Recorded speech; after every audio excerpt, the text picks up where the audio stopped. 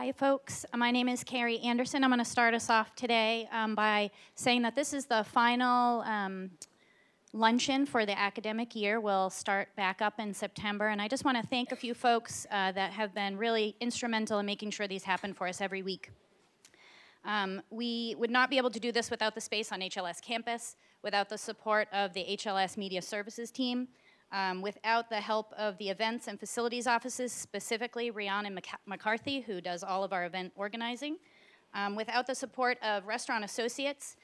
The team there, including Andrea and Stephanie, have been wonderful this year to us, and really the entire team at BKC, so our events team, our communications team, and our ITS team. Ellen and our IT team has been here every week.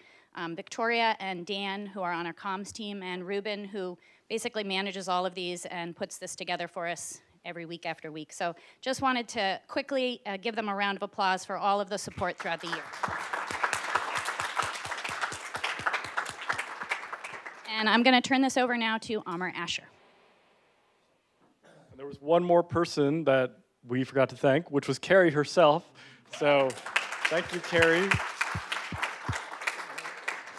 who is totally instrumental in being the orchestra leader of all these lunches, interacting with all the guests and all the people that are helping to put these wonderful talks together. So thank you to all the teams that really do such a wonderful job.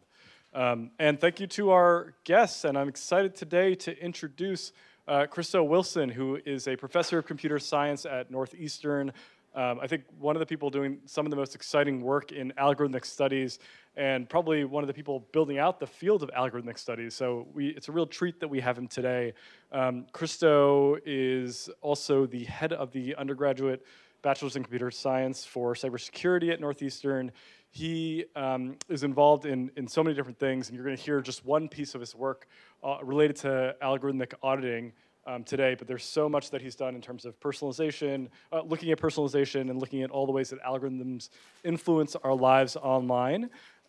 Christo is also involved in Christian Sandvig's lawsuit with the ACLU that is essentially looking at and examining the CFAA and challenging the provision in that law that says that breaking the terms of service constitutes a federal crime, because as you'll see in today's presentation, doing research and breaking terms of service, but maybe not necessarily in this instance, but perhaps, we can talk about it, is something that's really important to research communities like the Berkman Klein Center and like universities all over the country and all over the world. So it's a really important issue within this own community. Christo is part of that effort, and he's doing some really exciting work there.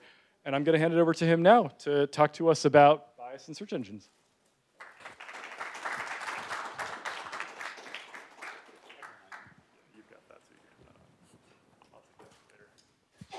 And two other things I'll just quickly mention before you start. One, we're being webcast, so please just be aware of that. Two, Christo definitely welcomes questions. And if you are going to ask a question, please just identify yourself so we can have some context. Great, thanks. Well, thank you all very, very much for being here. It's an honor to be speaking at Harvard, where LaTanya Sweeney arguably sort of invented this idea of algorithm auditing when she looked at racial discrimination in online advertising. So as Amar said, I'm a computer scientist, so take everything I say with a grain of salt. Outside of nitty-gritty technical details, I have no idea what I'm talking about most of the time. So please, feel free to ask me questions, challenge me in any way. And at the end, I have some interesting sort of discussion prompts to kick us off. So today I would like to talk about one particular piece of work we did looking at gender bias in online resume search engines. Right? This is the kind of search engine that a recruiter would use to go and find potential candidates to bring them in for reviewing and possibly hiring. So before we get to that, I'd like to take a few moments to just sort of set the stage. We're increasingly finding that the social and sort of structural biases that exist in society are embedded in the data that's being collected by companies and by governments, right? And then the unfortunate thing is that that data is then used to build various kinds of systems, right? We can use it to train machine learning algorithms, or we can use it for simpler tasks. But what that often ends up doing is it takes these social biases and either reflects them or amplifies them, right? You end up with a machine that reflects a social bias, right? And not necessarily, this isn't necessarily intentional on the part of the engineers who built the system, right? It's just a consequence of the fact that the data has a problem and you've used it uncritically in some other context. So increasingly we hear about this sort of thing in the news. Academics have been interested in this for a long time now, looking at sort of uncritical uses of data. But you also see this in the news. People find examples of systems like predictive policing algorithms, let's say, where you have a system with a historical bias issue that ends up in the data, and now you have tools being used by police that are reflecting and reinforcing those social biases. So the question that I'm interested in is, how do we actually measure and understand these kinds of systems, right? It's one thing to say, we think this is bad, right? And engineers should do more, right? They should clean the data, or they should train systems that are fair by design, or maybe we need to pass laws or regulations that prohibit these kinds of uses of data, right? But at the end of the day, we still don't really know what's going on out there in the real world in practice, right? Algorithms are trade secrets. Companies aren't typically divulging the secrets of what's going on inside these black boxes, right? Even if you mandated that the source code, let's say, be transparent, that's not enough, right? Because you also need the data, right? The data is what's ultimately driving the system as well. And if we mandate transparency of all data, there's huge privacy implications for that. Yes? I'm Kathy Pham. I'm a fellow with the Berkman Center. We often hear people talk about the data being the problem, and it's great to have the algorithm up there as well as a goal. But can you share from your experience and perspective ways that algorithms reproduce and entrench the biases from the data? Yeah, so there's many sort of examples of this that get trotted out during every one of these conversations. So one is predictive policing. Right? ProPublica has done incredible work looking at the Compass algorithm in Broward County, Florida, showing that it was more likely to send African-American defendants to jail than white defendants. LaTonya Sweeney's work looking at racial bias in advertising. So her work showed if you did a search for an African-American name, you were likely to see ads saying this person may have been convicted of a crime, right? Do a background check on them. So some people will argue that's just the data. Yeah. It's not the algorithms. If you just had good data, then there's nothing wrong with the algorithm. It's totally fine. So can you take it a step further and talk about, well, I guess more technical part of why it's the algorithm? Yeah, so frankly, I kind of hate this argument. I mean, some of the machine learning people really like to say that the data is the only issue, right? The algorithm itself is sort of neutral and beautiful. And I don't really buy that in the sense that someone is making a decision to implement a system, right? And you can imagine using machine learning or not using machine learning, right? There's a variety of tools in the toolbox. And to say that machine learning itself is inherently neutral and it's purely a data issue ignores kind of the autonomy of the engineer and the design decisions that go into building these systems. This also gets into other issues like how data is being collected and dark patterns. Are you soliciting information from people to then use it against them, essentially? I mean, there's a lot of decision-making that goes into every aspect of this, from kind of the upfront user interface to the back-end processing of data. Those are all decisions being made by people and implemented in code. So to say, well, it's just a data issue, it's too short-sighted, in my opinion. But I'm happy to be challenged on that. Do they offer this algorithm for all high-level jobs? Or? Hold on 1 second.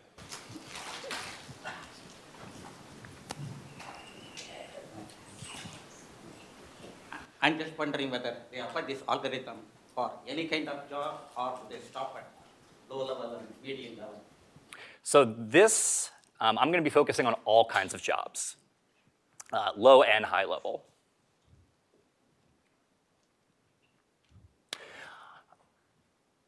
So in order to try to understand what these systems are doing, right, there's kind of this emerging field that I like to call algorithm auditing. Right? I consider myself to be an algorithm auditor. right? And what that means essentially is that I go and find systems of interest, right? Things where it's high impact, where I believe it impacts many people's lives, and I go and try to figure out how it works, right? So what data is being collected? How is that data being used, right? And ultimately, what is the impact of these systems on people, right? Because that's ultimately what we really care about. So I'm a bit of a reverse engineer. It's sort of a simple, straightforward way to think about this. So today in particular, I want to talk about hiring websites. So you've probably heard of many of these, right? Monster, LinkedIn, Glassdoor. Right? These are platforms used by millions of people to find employment. Right? So you may have used one of these platforms probably from the perspective of a job seeker. Right? You went and created a profile and uploaded a resume, and then you could search for open jobs and apply to them.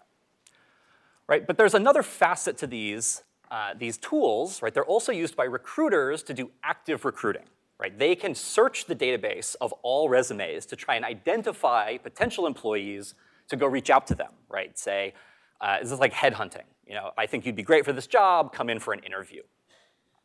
Right, so I would argue these systems are systemically important, right? Millions of people rely on this as a way to find employment, right? And this is a context where we know there's social and historical biases that regulation has tried to deal with over the years. Right? So how these systems play into that, I think, is very interesting and consequential.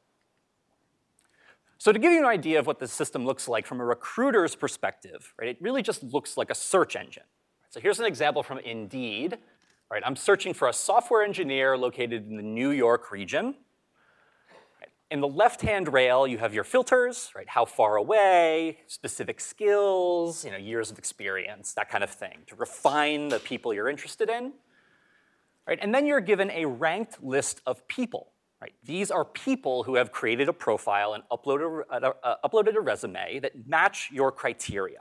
Right? The same way that you might search for something on Google. Right? So this is very interesting, but also sort of troubling to think of this as a people search engine, right? And if you think about Google and how important being #1 is in the rank, right? The same logic applies here, right? These people at the top of the ranking are privileged, right? They're the ones who are likely to be seen and headhunted by recruiters, right? So being ranked highly in this system matters, right? It directly impacts your ability to get recruited and find employment. Now, the ranking metric that is used in these systems is opaque, right? It just says we rank them by relevance, right? But nobody really has any idea what that means, right? That's up to the engineers of this company, right? The other thing that you'll notice is that there is essentially no demographic information available here, right? It doesn't say whether these are men or women, if they're black or white, right? And that's intentional. When you sign up for the service, the companies don't ask for that information. They don't want to know your demographics, right? Because at the end of the day, they would like decisions to be made not based on demographics, right? That would be discriminatory. So to the greatest extent possible, they try not to collect that, and they try not to show it. So on one hand, this seems good, right? You have a system that's not collecting demographics, not showing demographics, right? And that seems to, like it would create a system that is demographically blind, right? It should be neutral to all these different categories, and that should do something to help eliminate bias, right? If you're a recruiter and you're looking at this and you can't tell people's demographics, right, then it prohibits me as an individual from bringing up my sort of internal biases, right? You can think of this as sort of like a blind audition for an orchestra. Right? Historically, orchestras were incredibly biased. Right? It was primarily men. Right? They instituted a system of blind auditioning, right? Where you play behind a curtain. No one can see if you're a man or a woman or black and white. And this had the net effect of dramatically increasing diversity in orchestras. Right? It eliminated demographics from the decision making. Right? But here's the problem. Right? Demographics aren't really gone. They're just sort of buried. Right? Ultimately, there is a ranking algorithm here, and it's looking at things like where did you go to college, right? How many years of experience do you have? What's your current level of seniority in your company? Right? And those are all things that are linked to demographics, right? Different people have different levels of opportunity, right? There are things like glass ceilings. right? And all of those systematic biases end up being embedded in the data. Right, so if the ranking algorithm is using those things as features to decide who is relevant, right, who is best, that could, in turn, just reflect these social inequities. Right? Remember, everyone showing up at the top of the page is privileged. Right? So if the ranking algorithm is taking these things into account, right, and systematically moving some people lower, right, that's directly impacting their ability to find employment. Yes? I just had a question about the previous slide. How could it be that with the search being software engineer in New York, that you only returned New Jersey, people who were living in New Jersey? So it was a 25-mile radius around New York. But as far as, wouldn't it be privileging New York as a factor? It should. It's interesting that the top candidates happen to be coming from New Jersey in that case. I'm not exactly sure what that signifies. Something about the prices of real estate in Manhattan, even for software engineers. So this idea that bias can creep into these kinds of hiring systems, it's not hypothetical. So at one point, we ran a study looking at gig economy services like TaskRabbit.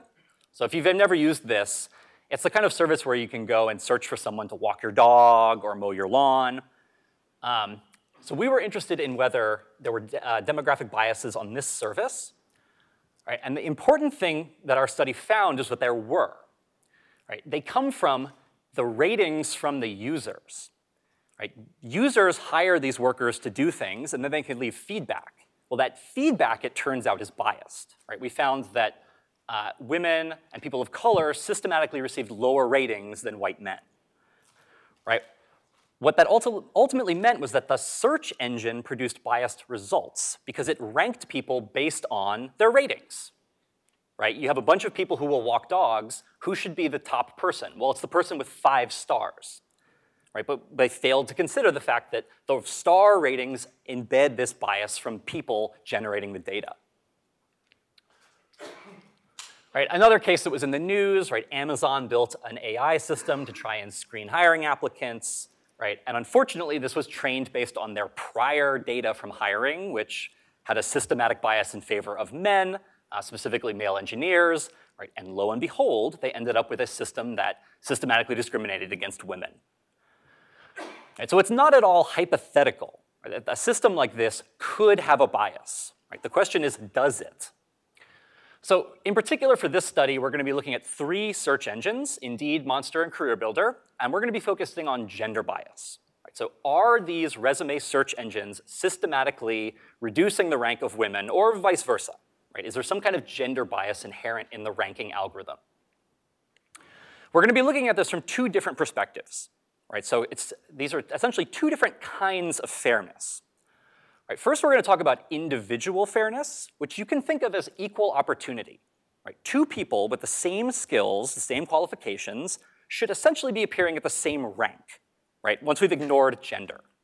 Right, same skills means same rank, right, equal opportunity. However, there's another way to conceptualize fairness, which is group fairness. Right? What that means is that overall, right, the average rank of men and women should be the same. Regardless of skills, regardless of qualifications, right, on average, we should all be the same regardless of gender. And you can think of this as roughly being equivalent to disparate impact. Right? Is one group systematically different than the other group? If we find that the system isn't fair with respect to gender, then we have a separate question, which is, was this intentional? Right? Was the system designed to use gender? Right? Is there direct discrimination? Or is this just an artifact of the data? Right? It's something that's embedded in it, and there's proxies surfacing that is causing this. So I'll go through a little bit of our data collection. Right? How did I get all this data? I'll talk specifically about how we analyzed individual and group fairness. We'll answer the question, was there or was there not direct discrimination going on here? And I'll briefly conclude, and then we can discuss, and you can rip apart my study. Any questions so far? Cool. OK, so this is an algorithm audit. which means that my subjects are algorithms. Right? That's a weird thing to say, but that's essentially the framing here. So my subjects are the search engines of Indeed, Monster, and CareerBuilder, and we chose these because they're extremely popular. Right? As you'll see, we get hundreds of thousands of candidates from these search engines, and this is just a subset of the cities that they operate in. Right? They have millions of people. We would have liked to do more, like LinkedIn, but LinkedIn is very expensive and very litigious, so we decided not to look at them. So on Monster and CareerBuilder, the candidate data is not public. You have to sign up as a recruiter, so we did that. Right? You pay a couple $100s, and you get access to the recruiter tools. That required some light bending of the truth. And on Indeed, this is all public. Right? Anyone can go and look at the recruiter tools. There's no gating involved. So with respect to my data needs, essentially what I have to have are search results. Right? Millions and millions of search results so that I can analyze them all to figure out, are there systematic differences between men and women who appear in the rankings? So we ran a lot of different queries. So we chose 20 different cities to run queries in. And these were chosen for diversity. Right? We want big cities, we want small cities, we want cities that are demographically representative of the US, we want cities that are majority-minority. Right? We need diversity here. So in every one of the 20 cities, we ran searches for 35 different job titles. And these were split between high and low-skilled positions. So the high-skilled jobs are things like software engineers, accountants, registered nurses, right? Things that require accreditation. And the low-skilled jobs are things like mail carrier or taxi driver or customer service, right? Things that you could get with, let's say, a high school diploma. Right? And again, we do this for diversity, right? We want things that require college education, that don't require college education, right? So we run all these searches on these recruiting tools, right? What is the actual data that we're getting back from them? Right? So we're getting search results that look like this. So right off the bat, you get things like the candidate's current job title and position, right? So are they a software engineer? Are they a senior software engineer? Those kinds of things. You get their experience in education, right? Do they have a college degree, high school degree, a doctorate? And then on Indeed specifically, we also got full resumes, right? So for the people on Indeed, we actually have much, much richer data. Unfortunately, we couldn't get that from Monster and CareerBuilder. So in total, on Indeed and Monster, we had 13 different variables per candidate. And on CareerBuilder, we only had 6. You'll see this is sort of a theme. CareerBuilder is the weakest of the 3 platforms that we studied. So this is good, but I'm missing one critical thing. Right? This is a study about gender discrimination. Where are my genders coming from? So what we did is we inferred people's gender based on their name. Right? So fortunately, we're running this in a Western society where first names are heavily gendered. Right, so you can go and get the US baby name data set. Right, so this is the names and genders of everyone born in the United States for the last N years. You can use that to calculate, for a given first name, what is the likelihood that it is a man or a woman? Right, is it a male name or a female name? So essentially what we do is we assign a probability of being masculine to every candidate in the search results. Right, so I have 3 lines here, one for each of the services. I have the probability of masculine on the x-axis with 1 meaning I'm really, really certain that you're a man, and a 0 meaning I'm really, really certain that you're a woman. Right? And you can see that the distribution is essentially bimodal. Right? For most of the candidates, like 45-ish%, their name is heavily gendered. Right? This is someone with a name like Michelle. Right? It's highly unlikely that this is a man. Right? On the other end of the spectrum, you have someone with a name like Christopher. What's that?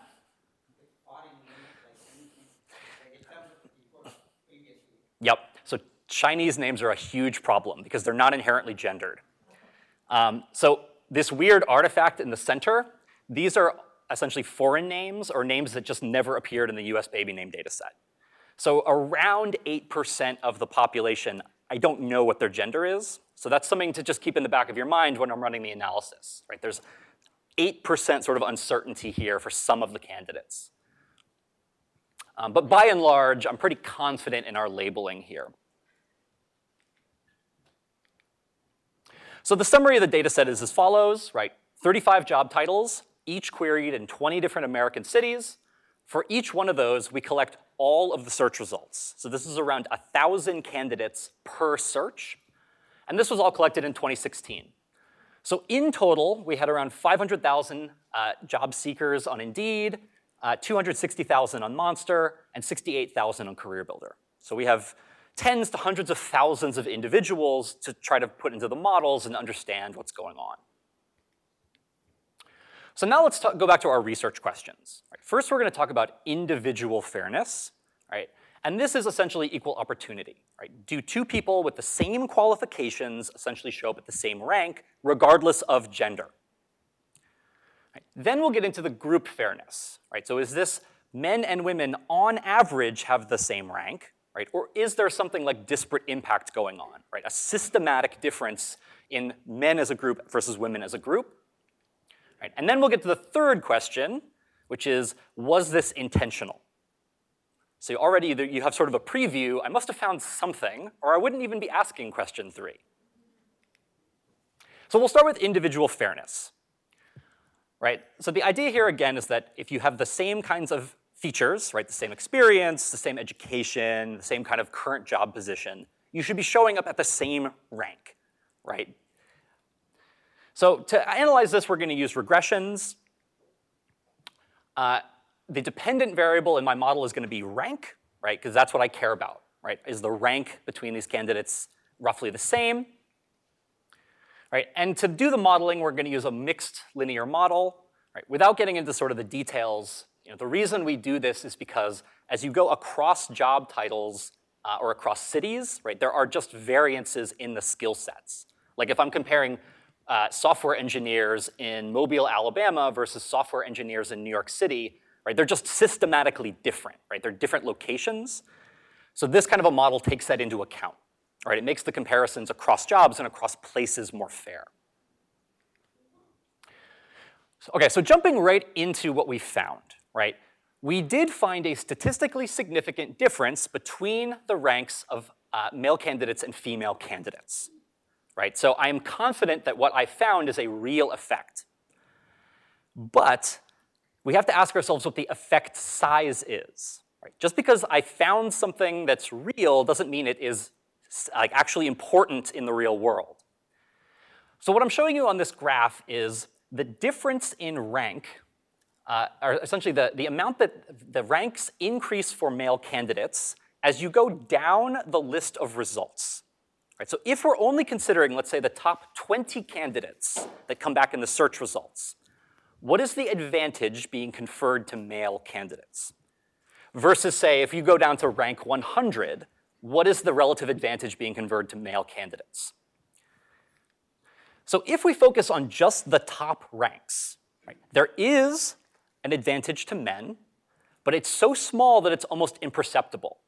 Right? If we're just talking about like the top 10 results, men get a slight advantage, but it's less than 1 rank. Right? So essentially it's meaningless. Right, this difference only becomes meaningful when you get deeper and deeper into the results. Right, by the time you get to, let's say, result 50, if there's a man and a woman with the same qualifications, the tie will be broken in favor of the man, and they will get a higher rank. Right, and this continues to grow as you get farther and farther down. Quick question. So did you take into account any differences in kind of proportion of men and women on this list? Because if you had 10% women, then it would be expected that they have lower rank on average. Yep, so we have to. Because for software engineers, right, it's hugely imbalanced in terms of the population. So this is all normalized to the relative proportions in the population. So this is sort of a mixed bag, right? Yes, on one hand, my models say that there is a systematic advantage being conferred to male candidates here. Right? That sounds like discrimination, but the effect size is very small. Right? So whether this is actually a problem in the real world, we don't know, because we don't know how people use this system. Right? Does a recruiter only ever look at the top 10 results? Maybe this doesn't matter. But if recruiters look deeper in the lists, right, they look at 50 people or 100 people, then I would argue this very much matters, and this is something we should take very seriously. So this is individual fairness, right? Where we're considering people's qualifications. What if we switch gears a little bit and talk about group fairness, right? So just in general, are men and women treated the same? Right, so for this, all we're looking at is just the distribution of ranks for men and women, and we're comparing them directly. And what we found is that in most cases, the results are group fair. Right? The average rank of men and the average rank of women is the same for most of the job titles that we searched, but not all. There were a couple cases where there were systematic differences, and most of these, unfortunately, occurred in engineering fields. Right, so for things like software engineer, mechanical engineer, network engineer, somewhere between 8 and 13% of the queries we ran, right, men appeared on average at higher ranks than women, right, even taking into account that women were just a smaller fraction of the population. In all of these cases, the unfairness favored male candidates. We didn't see a single case where it was unfair in favor of women.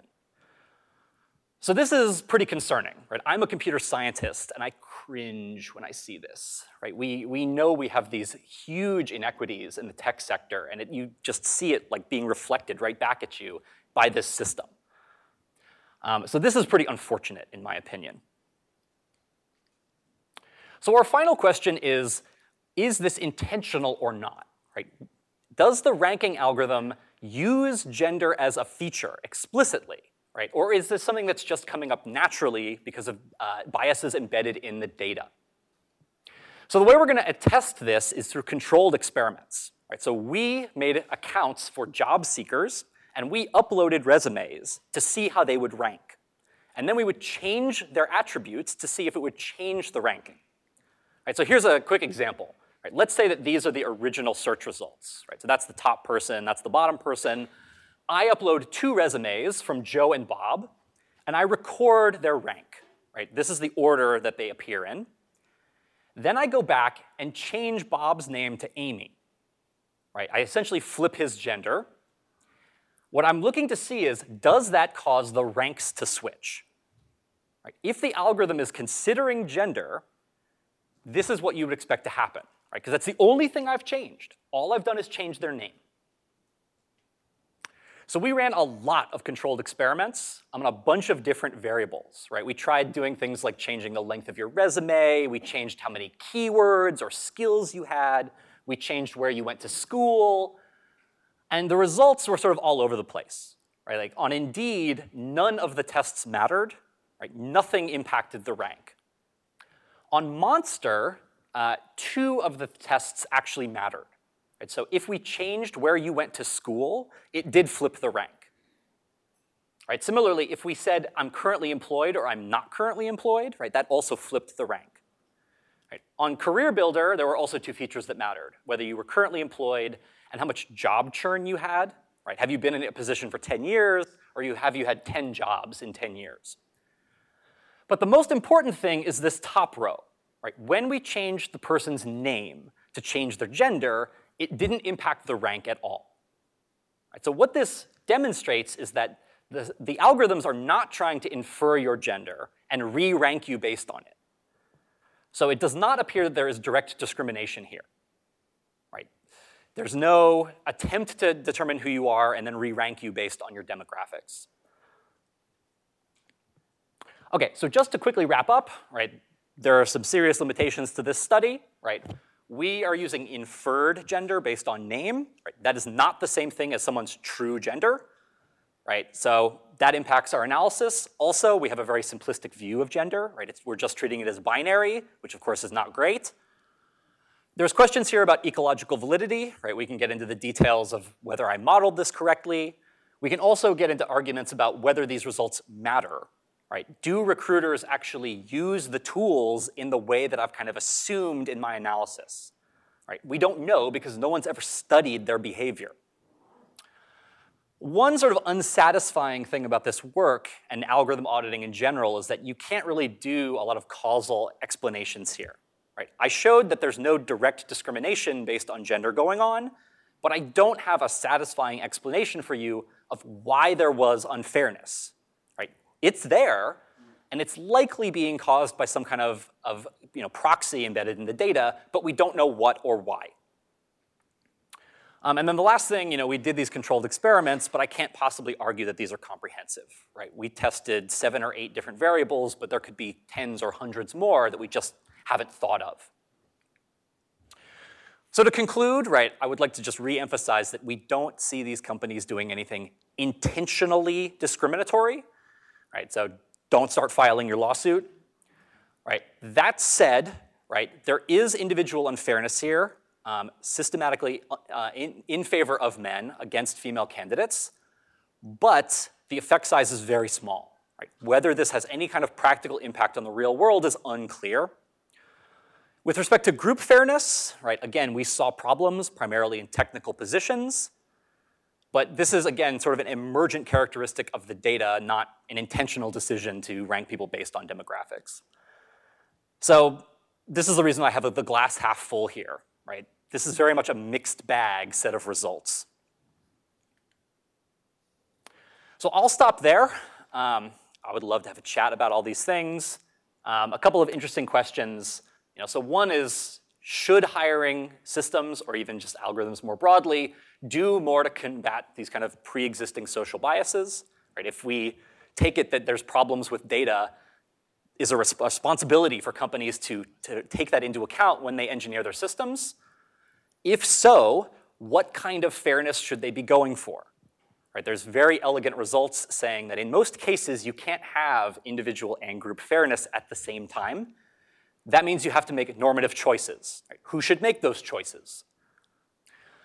Another really interesting thing is that in order to make these systems fair, you have to control for demographics. Right? If I know your gender and your race and your religion and your political affiliation and blah, blah, blah, blah, blah, I can control for them and normalize it and build a fair system for you. But that requires people to change their behavior. They have to be willing to tell us those attributes so that we can input them into the system and do the normalization. Are people going to do that? Right? Would you be willing to give all that sensitive data to a resume search engine or a bank, right, under the promise that they're going to use it to make things fair and not just use it to discriminate? Right? For the most part, the name itself would keep a race away, for the most part.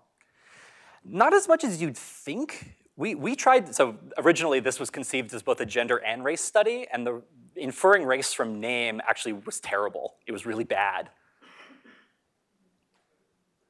So it works in some sort of like obvious verticals, but like African Americans, it doesn't really work. So the whole thing was just sort of bankrupt. Yeah. And then there's sort of questions about me, right? I'm an algorithm auditor, and I think this is necessary. Right? I think people should be held accountable. I think there should be transparency. But there's debates about whether this is a thing, right? Should I be allowed to do this in violation of someone's terms of service, right? What gives me the right? So with that, I will shut up. Thank you so much, Christo.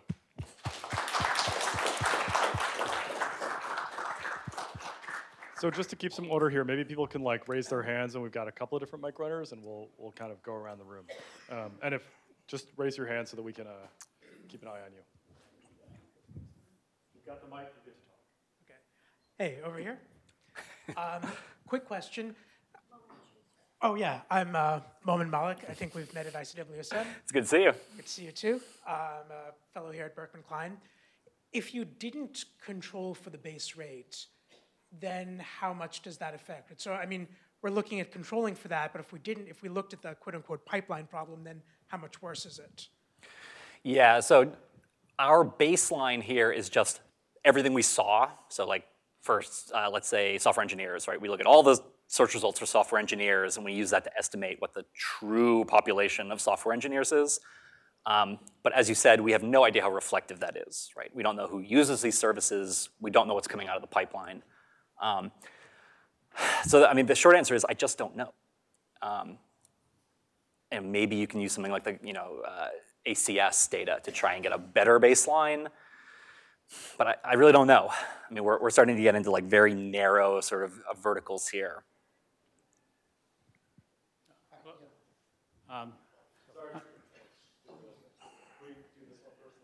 My question is, how about, in your opinion, of all the work that you've done, would you recommend to a woman to change her name to get an advantage, or at least, well, how about using initials? Is that assumed that that's to be a woman?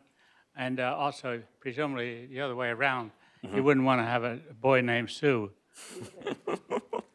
So this is a fascinating question. Before I started this work, I had never heard of resume whitening before, but this is very much a thing, right? If you are a person of color, you will do things to make your resume seem more like a white man, right? If you're Muhammad, then you're M something, right? You put your initials. So I guess whether you want to do this depends on who is your adversary. Is it the algorithm or is it a human recruiter? So if your adversary is a human recruiter, right, you're worried about human being social biases, then I think whitening or masculifying or whatever you want to call it is probably a viable strategy. Because we have a pretty good understanding about the social biases of people. With respect to, if instead your adversary is the algorithm doesn't really care about your name or those things. Instead, it's looking at things like what college did you go to?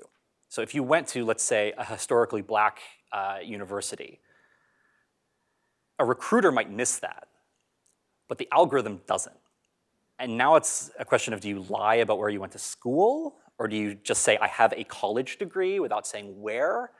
It's harder to change a lot of those features without like systematically disadvantaging yourself in other ways.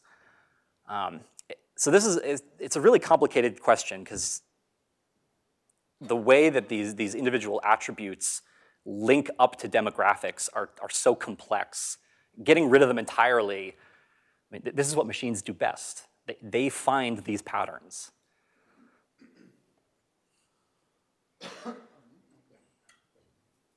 Hi, here to your left. Hi. I am Paco, and I'm a Harvard alum from like decades ago.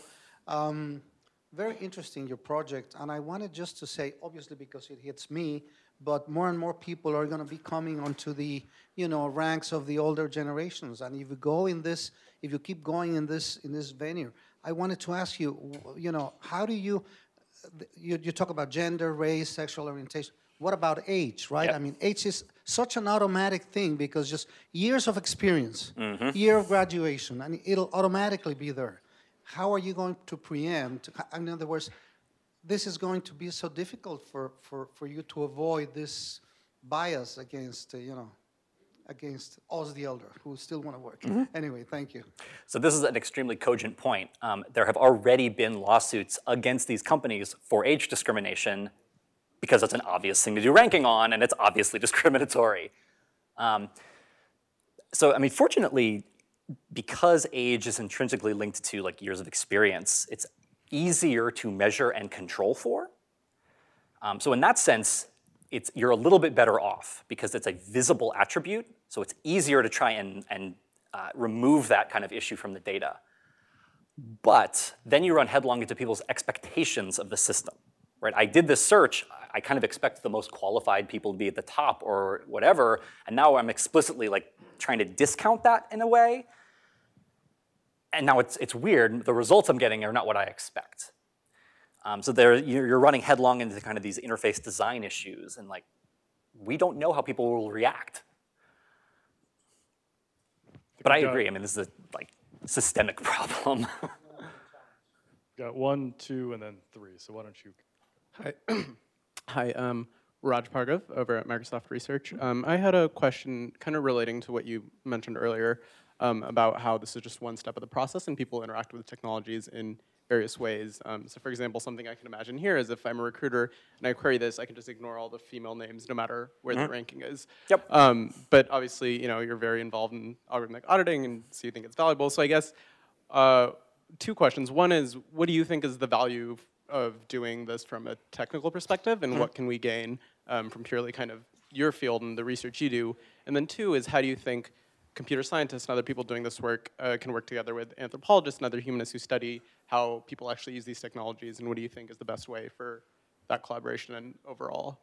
Yeah, so with respect to kind of the CS stuff, I mean, part of this work is just about activism and awareness, right? I do this because it's context that people haven't considered. There's decision makers who aren't aware of these issues. I keep hammering on this because I want everyone to think about this and start implementing like processes to deal with it. Another interesting outcome of this is just metrics for trying to measure things. So actually, I'll admit that I was pretty unsatisfied with the methods we used in this study to look at rank, and we've developed now new methods we just published a paper on for doing much better assessments of like group fairness in these ranked contexts. Those metrics didn't exist before. Or I'm thinking of things like the ProPublica Compass data set where like no one had thought about some of these axes for disparity, and now there's tons of machine learning work that tries to equalize for error rates and things like that. So I think there's a lot to be said for just, you do this, you expose issues, and then that then leads to kind of a virtuous cycle of better algorithms and better tools. So then with respect to anthropologists, this has to happen, right? I'm an engineer, like a low-level engineer by training. A work just kind of arrived to me, right? I didn't set out to do this, and frankly, I'm not super well equipped to grapple with these sociological issues. So working with people outside of computer science is super important. And I think there's a huge appetite for it. If the CS people are willing to speak the language and move at a little bit of a slower pace, and there's really fruitful collaborations that happen there. And frankly, the sociologists and the anthropologists just know more about these issues.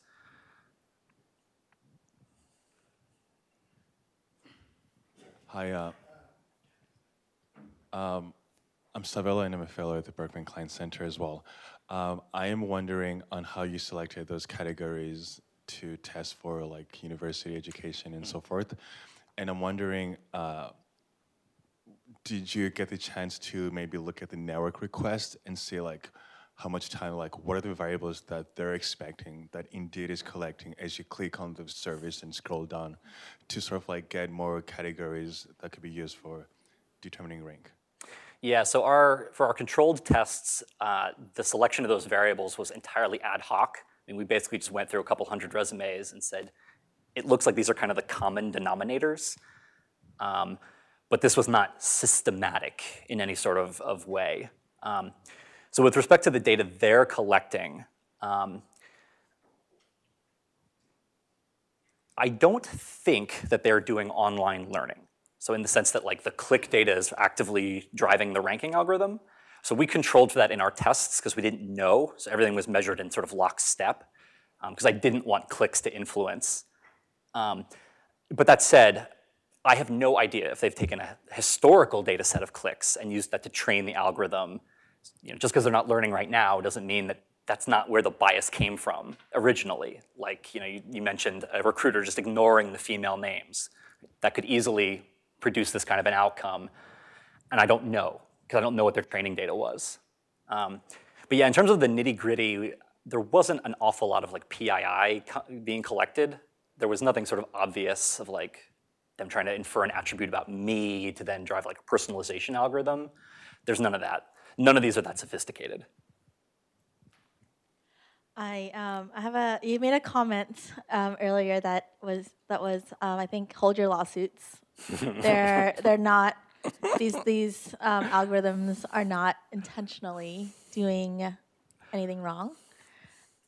So I guess I'm curious what your thoughts on intent or not. If your system at the end of the day has a certain result, should they be held accountable? So I absolutely think they should be held accountable. I guess my off-the-cuff hold your lawsuits argument was more sort of in the vein of like, you could do it, but I think it would be a challenging argument to construct. Does what we found reach existing thresholds like the 20% rule for disparate impact? I don't think it quite does, but that's just my opinion. And that does not rule out novel legal constructions here. But the other thing is, I am absolutely in favor of accountability, but I'm also troubled by the I do a lot of accusing, right? I measure someone and I say this is bad, but I don't have a commensurate amount of tools on my side to help people fix things. We're starting to see more of that, but it is a little bit disingenuous, frankly, of me to be like, look at all these issues, and then it's like, okay, well, how do I fix this data when I don't know people's gender? Like, well, actually, I don't know. I don't know how you can fix it. So there's a lot of things that have to change to really like eliminate these issues, some of which may be lawsuits.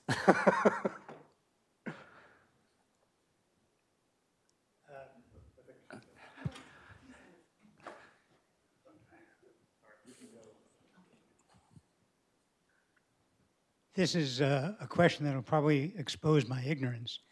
But if I understood what you said, in your analysis, there was no conscious gender bias. But it's clear from your data that there is an unconscious gender bias. Mm-hmm. Now, is that what's in the data which you can't get at? That's the background to the algorithm? Yeah, that's the most likely explanation. In which case, if you can repeatedly demonstrate this, mm-hmm.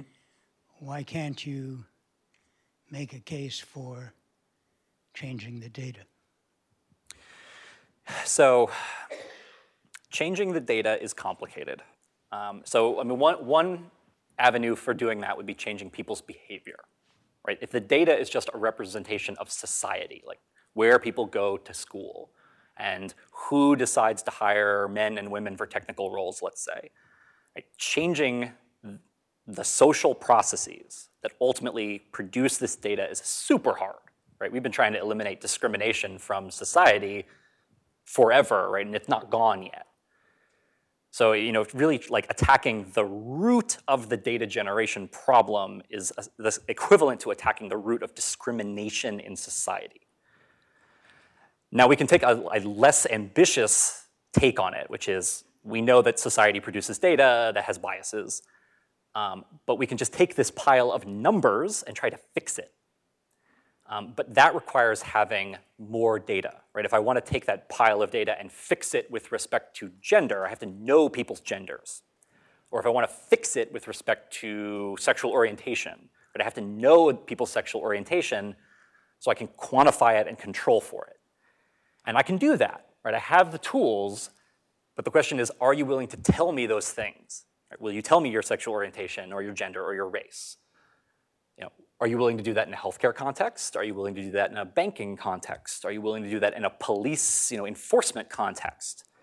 Because if you are, then I can fix things. But if you're not, then I'm sort of in a lurch. So fixing the data is complicated. You don't seem entirely convinced by my answer. Hi. Well, I think what you're saying is the data is reflective of societal reality. Yes.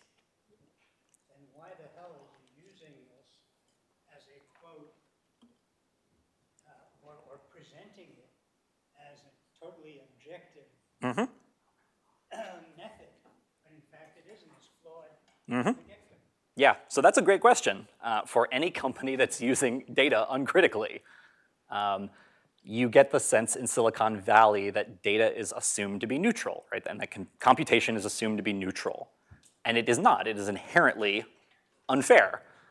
So if you're choosing to use it, you are choosing to buy into the status quo.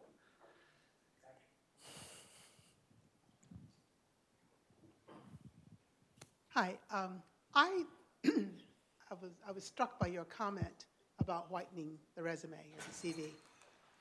I think progressive corporations are certainly saying, look, we are working within a global economy, and we cannot afford to have everybody in our workforce to be of that same demographic paradigm that has existed for hundreds of years.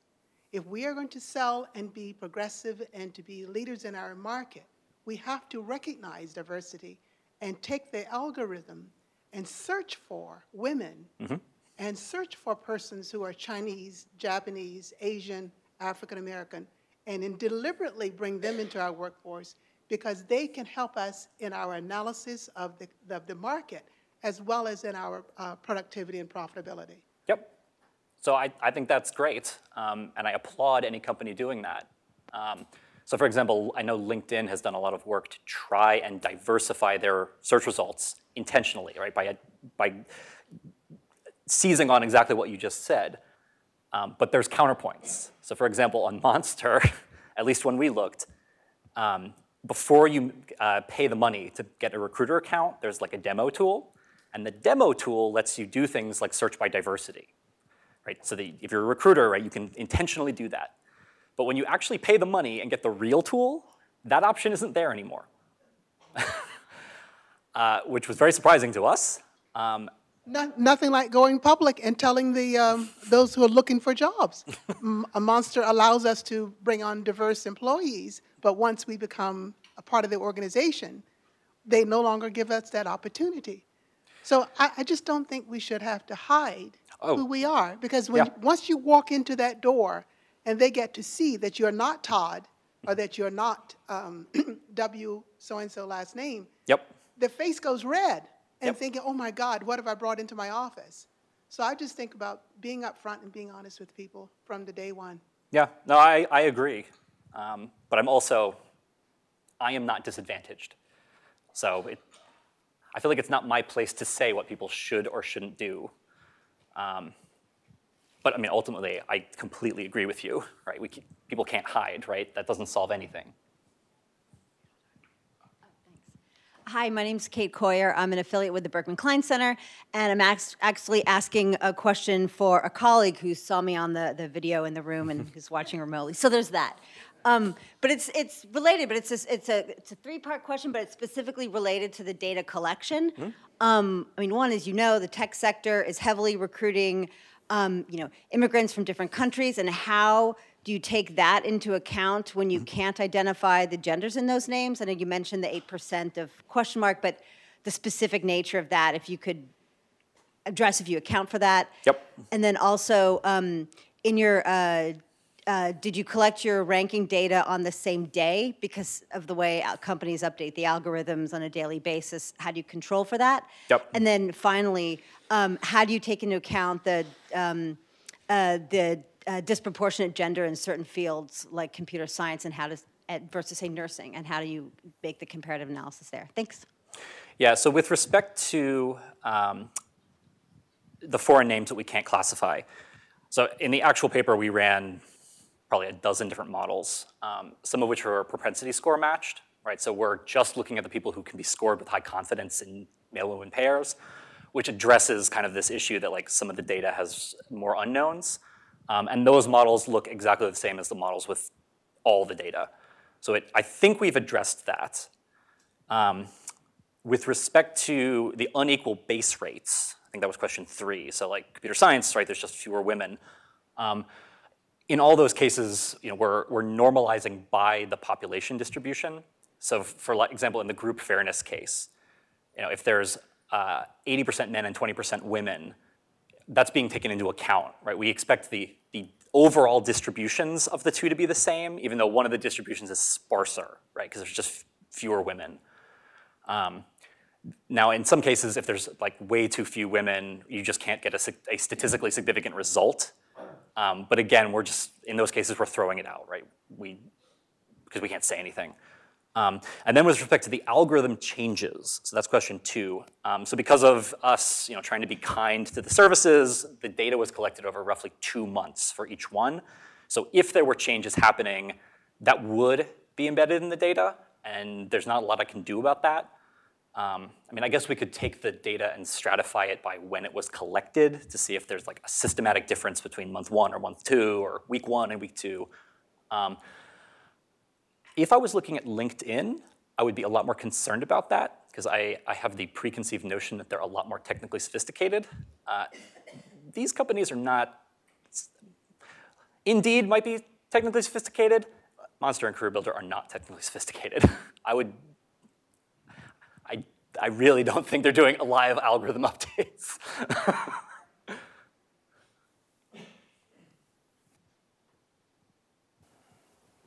Hi, another question. I wanted to sort of make a follow-up or add on to a previous question that was raised over there. Considering that systematic inequality is usually due to a process of artificial inflation, so where you have a system that prioritizes certain groups at the expense of other groups. So when there's a gap now or discrimination, which was caused by artificial inflation, as a way forward, do you think that these ranking systems or these companies should also artificially inflate their results in order to make up for that gap that's been caused? Yeah, so I very much agree with that. So in terms of like individual versus group fairness, I am in favor of group fairness. In the American sort of parlance, this is affirmative action. So yeah, I mean, that's exactly what you would do. You would take the disadvantaged group and you would inflate them or increase their rank systematically to compensate for this, this social process that systematically depressed them in the past. I think that's what people should do. I think that's the goal we should strive for. But I'm just, an ivory tower academic, so.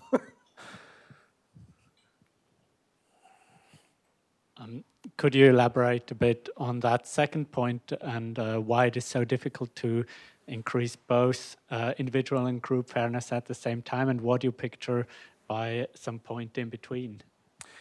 Yeah, so depending on the base rates of a given attribute in the population, you can show that you can't have both.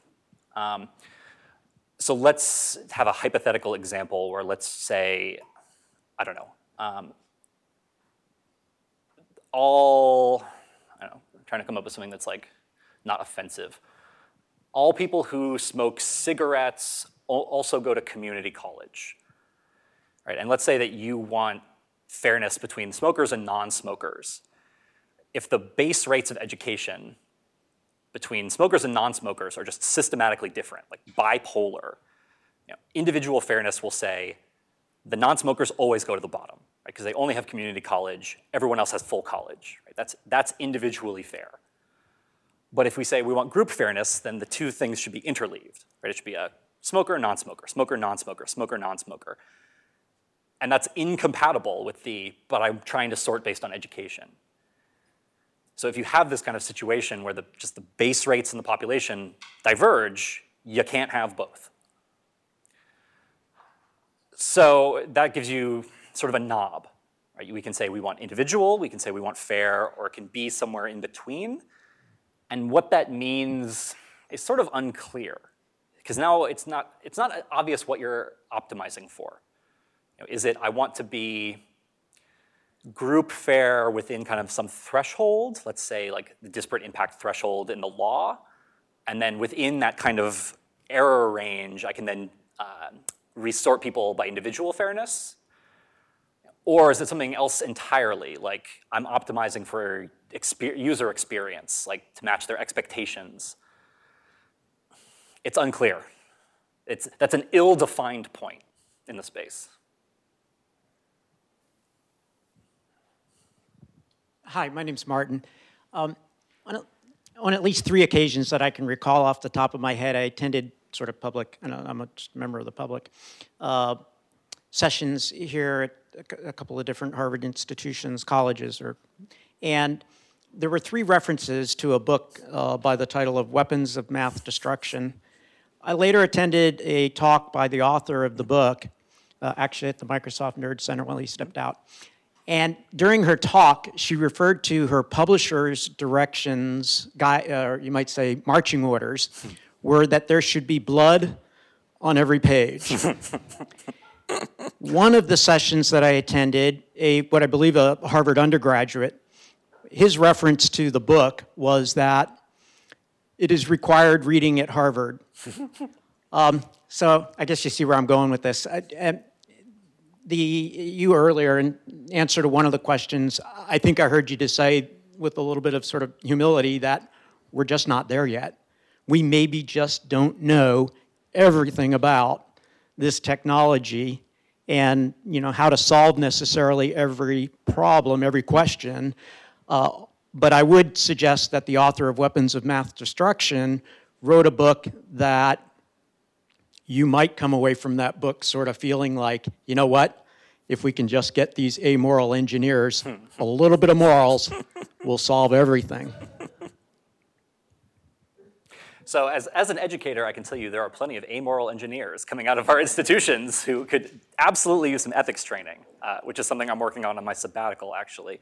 But yeah, I mean, your characterization of weapons of mass destruction, it's similar to how I feel about Black Box Society by like Frank Pascal. I mean, it's very much gloom and doom, but I see a need for that, right? There's kind of an Overton window of the debate around technology and society, right? And I think we need people on one end really pushing for these are the terrible things that could happen. If we're talking about police adopting software to determine bail and do predictive policing, I mean the social consequences are so pernicious. I feel like somebody has to get out in front of that. Right? Even if the worst case doesn't happen, just elucidating that like the worst case could happen, I think that's really important, right? That serves a really important function. So in terms of making weapons of mass destruction required reading, I think it's important. Even if it is a little hyperbolic, just to say like these terrible things could happen, right? And you're going to go out in the world and build systems and use data and collect data, right? You have to have this on the back of your mind. I think that serves an incredibly important function. You can only read one book on that topic. Kathy's is probably the best, in my opinion. I mean, there's a lot now. Meredith Whittaker has one, Sophia Noble. I mean, there's a bunch, and they all have slightly different angles, and I think they're all valuable. But I would say Kathy was kind of there first, and I like her book a lot. I think we have time for one last question, if there's one last burning question. If not, I'll ask a question, which is the methodology that you've talked about auditing systems, I think is really interesting applied in this particular context. But if you were to abstract it to other areas, which you have done, how should we think about auditing algorithms as a research community? And what do you think people should be doing more of in terms of interrogating these types of black box systems and ways that we can do that from being outside the companies? Yeah, so there's a bunch of things. Right now the auditing community is kind of small, it's very academic, and our tools are garbage, frankly, right? We build these things on the fly. I think there needs to be a more sustained effort across academia and investigative journalists, foundations, to build auditing infrastructure, and part of that has to be enfranchising people. It can't just be me, tinkering with JavaScript and my students.